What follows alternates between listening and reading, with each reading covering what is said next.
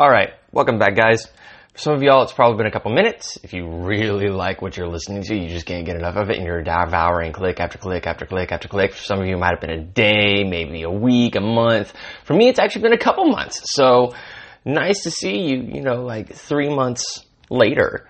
And as I was sitting here thinking about a possible introduction, Christmas has just passed and we're on Beatitude-Mercy. So I really want to do something kitschy, like 5, go, and then I just lose it because, you can't make that fit a song.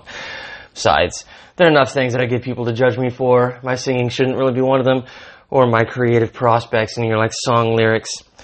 It's at this point that my AP Latin students would give me a tick marker on the board for self-deprecation. They actually kept a tally of those things, but I digress. All right, so we're on Beatitude number 5, which is blessed are the merciful, for they shall receive mercy. And one of the things I'm using this project to do is slow down, ironically, given how fast I'm talking, but slow down and really try and untangle kind of like a kitty cat ball, a yarn of ideas and thoughts and interrelated connections of themes that I see in my head that all makes perfect sense, and lay them out in a cohesive and coherent way and explain them to other people, not necessarily so much to teach, but to present an understanding of Scripture, particularly as it pertains to the gospel, that people can therefore take, consider, mull over, and discuss, either with me or with somebody else. And Beatitude number 5 is a really good crux point, because at this point where we really see what I've been trying to emphasize up until this point, which is some of the massive irony that we see in the Beatitudes. So, again, Beatitude number 5, blessed are the merciful, for they shall receive mercy. And though obviously Scripture is breathed out for the instruction and edification, to paraphrase badly, of all people, in all places, at all times, the full measure of what Jesus is saying is really only grasped when we keep his original, his actual, real-time, butts-on-the-grass audience in mind. So let's look again at the crowd that Jesus is speaking to. I just ended that with a preposition, and I'm judging myself. There's another tick mark. So, these people cannot be reduced to... I can't read my notes. There it is. They can't be reduced to an abstract assortment or some kind of nebulous cast of characters who may be anyone and everyone. This isn't one of those deals. It's like the end of a Sally Field movie. Maybe that's a bad example. Where at the end, there's a scene in church and you pan over and you see a litany of characters that have been in there throughout the book, and they kind of run the socioeconomic and racial and cultural gamut. The people that Jesus is speaking to aren't archetypes. We can't simply insert everybody in there, because everybody needs Jesus. So obviously he's talking to all of us. Just imagine no. The people that Jesus is speaking to are specifically, as the very end of Matthew chapter 4 makes abundantly clear, is that these people are those who are afflicted with various diseases and pains. They're oppressed by demons, they're experiencing seizures, they're paralytics, and it's the friends and family who are faithful enough to physically haul their diseased butts from all corners of the region to Jesus for healing. These are the people who, by definition, need mercy. The word for mercy here is eleos, or some root thereof, and Blue Letter Bible, and their lexicon at least, defines it as kindness or goodwill towards the miserable and the afflicted, joined with a desire to help them. So let me repeat that. I want to reflect that better. Eleos, or mercy, is kindness or goodwill towards the miserable and the afflicted, joined with a desire to actually help them. And a couple notes here, well, maybe not a couple, but at least one note here on the miserable and the afflicted is not a catch-all psychological term. This is logistical wretchedness, living in poverty and everything about the logistics and the living out of life that can facilitate and entail. This is physical infirmity and deformity. Yes, psychological mental disease can take part in that, but it's those other aspects that prevent people from physically living a life of a certain kind. And we'll get into that in a second. So, to help illustrate this point, Jesus is traveling to Jericho, and a blind man sitting by the roadside cries out twice for Jesus to have mercy on him. And in this instance, it's actually the same Greek root, eleos. This man needs help. Well, what kind of help does he need? Well, he wants his sight restored. Now, leave aside for a second the fact that being blind really kind of sucks in and of itself. And take a look at the man's situation. He's sitting and he's begging. Why is he sitting? Well, he can't move. What? Do his legs not work? What do you mean he can't move? Tons of people get around with a cane, they feel around on the wall. Shh. The point is that he can't function. Because this man can't walk, run, jump, write, read, swing a hammer, handle a chisel, build, plow, or reap, he cannot function sufficiently in life to work, to produce, to provide, to sustain himself and others, particularly a family. Therefore, he sits, and he does the only thing he can think of not to starve and die, because he can't support himself.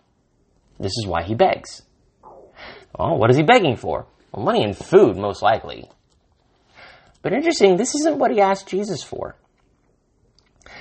No, when Jesus is around, and Jesus finally acknowledges him, the man asks for his sight to be restored. And he does this, presumably, so that he doesn't have to sit by the roadside begging. In other words, if he can move and he can work, he can produce and he can thrive and he can flourish. And so this brings us back to Beatitude number 5. Jesus is telling the very people who need such help, he is looking in the eye, the miserable and the afflicted. And he is telling them to show goodwill by desiring and seeking to help the miserable and the afflicted. Again, this isn't curing blindness for blindness' sake. The point isn't simply to feel better and have appendages that work. The point is that seeking the type of flourishing life people can live unencumbered by ailments and infirmities. And one of the key perspective shifts is to not be so self-consumed. Now I'll come back to, well, no, that's actually a good segue. Because consider another example. John chapter 5 is when we famously meet the man sitting at the pool of Bethesda. So there was in Jerusalem by the sheep gate, a pool, in Aramaic called Bethesda, which has 5 roofed colonnades. In these lay a multitude of invalids, the blind, the lame, and paralyzed. One man was there who had been invalid for 38 years. When Jesus saw him lying there and knew that he had already been there a long time, he said to him, "Do you want to be healed?" Now, this is the very kind of a man that needs mercy. He's the exact same kind of situation as the blind man that we just discussed who accosted Jesus on the roadside. And he's at this pool because he thinks that this pool will bring him the healing to his body that he needs so that he can live a more logistically flourishing life. And Jesus looks at him, and he doesn't ask him, "Do you want me to heal you?" Well, no, he kind of does. He doesn't offer to carry the man to the pool. Jesus knows what the pool is. He's familiar with this place. He doesn't command others to carry the man to the pool. He looks the man in the eyes and asks him the most ridiculous question, "Do you want to be healed?" And the sick man answered him, "Sir, I have no one to put me in the pool when the water is stirred up." So interestingly, he doesn't answer Jesus' question. He kind of takes it as like, "Are you kidding me? Of course I want to be healed. I'm not even going to acknowledge that dumb question." That was a filter, by the way. And he says, "The reason I can't be healed," that's what he jumps straight to. So I have no one to carry me when the water is stirred up. And while I'm going, or trying to get there, another steps down before me. Jesus said to him, get up, take up your bed, and walk. Now there's a whole lot here to unpack. But what's interesting is that this man, who's in the same position as the blind man on the roadside, is so consumed, understandably so. And that's one of the things that I fear I'm going to have a hard time explaining.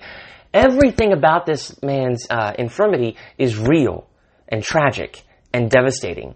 And the logistical consequences are real and tragic and devastating. But there's still a massive perspective shift that's required. He's so consumed and defeated by his condition that Jesus is actually pressing him on whether or not he genuinely wants to be healed. And this is something that I can relate to a certain extent because I'm a little bit crazy. There's another tick mark. But the friends who know me well enough know that sometimes my mind can move really, really fast, and it's not always in the best places. But a lot of times I'm so used to having that kind of, let's just call it emotional negativity, that even though, yes, I do actually want to feel and be better, I'm so familiar with emotional and psychological turmoil that that's where I normally sit. And it's odd because that kind of familiarity actually prevents us from taking that next step and moving beyond the familiarity of it and actually being disciplined to do the hard work of getting better. And so here's how this ties into the Beatitude. The man might not arguably be doing everything he could to address his own problem. But he's also not seemingly, at least the way the narrative presents it, helping others around him to do the same.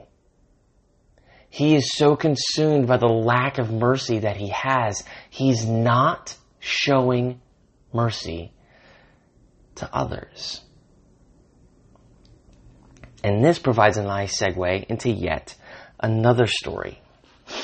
Consider, if you would, the widow in, I believe it's Luke 17.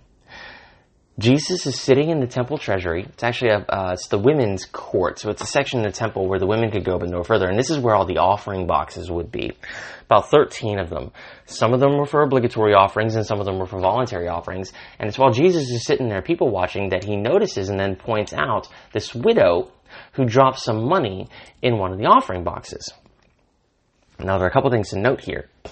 She's a widow, which is not just a comment on the fact that she's unmarried, used to have a husband, and has gone through the trauma of having a loved one die, possibly a single mom, yada yada. The socioeconomics of widowhood were such that a widow's financial and social position would have been basically destitution. Dirt poor, poverty-stricken destitution, unless she had some other male family member to take her in and provide for her. And so the fact that this woman even has money to donate, well, money at all, is kind of fascinating and shocking to me. I'm sure it's not entirely unheard of to have widows dying in a ditch on the roadside. But the fact that she has money needs to be taken note of. That she has money that she's willing to spare is massive. And the story, as it's recorded, would really only make sense if this woman were donating her pittance of copper coins into the voluntary offering boxes. Jesus would have no reason to point this widow out for her generosity if she were simply giving what was obliged of her.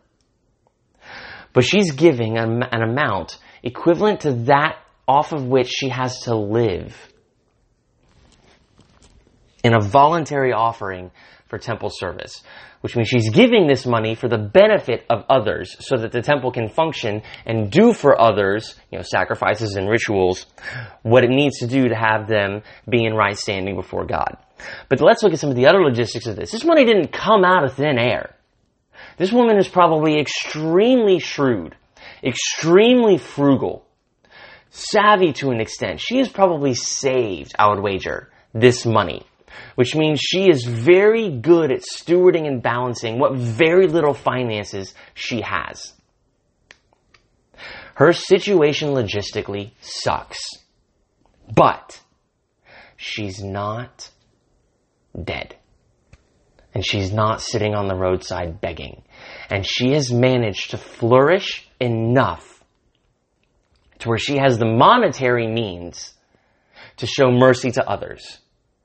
And she presumably has the contentment and peace of spirit, see Philippians, to be willing to give that money to the aid of others. And this brings me to the thing that I really, really want to say, which as a cisgendered white man, I'm not entirely sure if I can say, and you always run the risk of being accused of victim blaming, and a lot of these other things are complicated. But I was reading a book recently where it presented a situation in which, certain things happen, and so therefore people behave and respond in certain ways. And what crossed my mind is that yes, that's entirely reasonable. It's entirely reasonable and understandable that because of certain external and internal influences, situations, circumstances, logistics, people would therefore start believing and behaving in certain ways, especially in terms of poverty and physical and mental illness.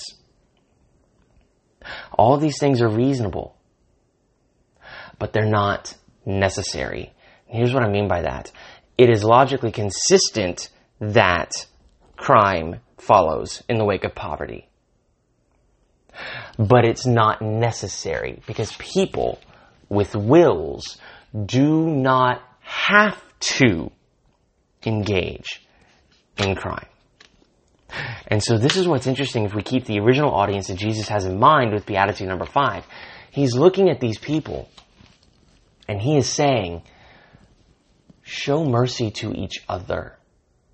Help each other. Help meet each other's needs as best as you are able. You've got people here who are willing to carry you here. You do the same for others, such as you are able. No, you won't necessarily heal their infirmities, but you can do a little bit to help improve their quality of life. And then it's also up to us, like the man at the pool of Bethesda, to have a perspective shift. Because I might not make it rich. I might not ever be cured of leprosy. But I can be content and flourish in the presence of God. Because the mercies that He provides every morning, which are new, are the mercies that are needed for me to flourish that day. As I remain at peace and joyful in His presence.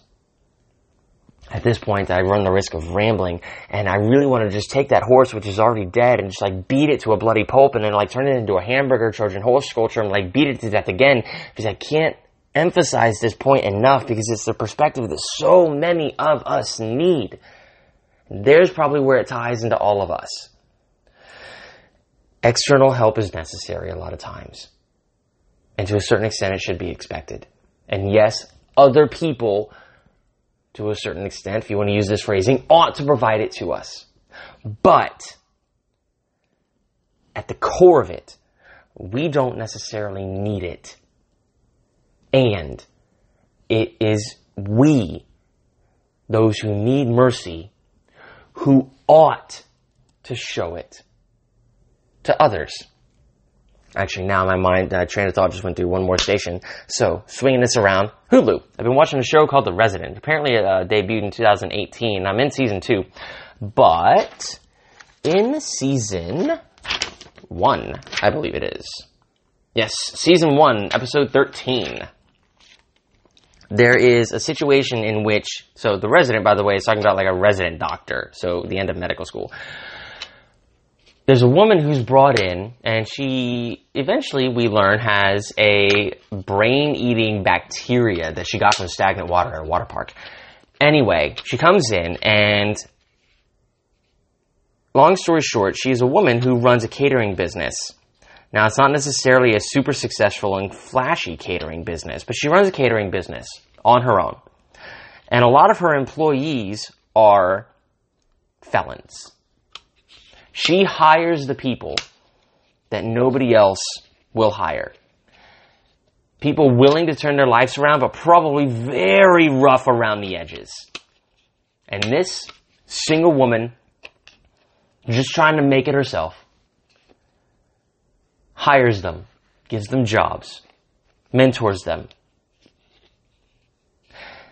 And it's these very people, those who needed mercy, that when she has literally a brain-eating bacteria and she's in the hospital and the only medicine that will cure her is $48,000 a vial, they all band together with the help of the Atlanta PD because they recognize the good work that this woman is doing and support her.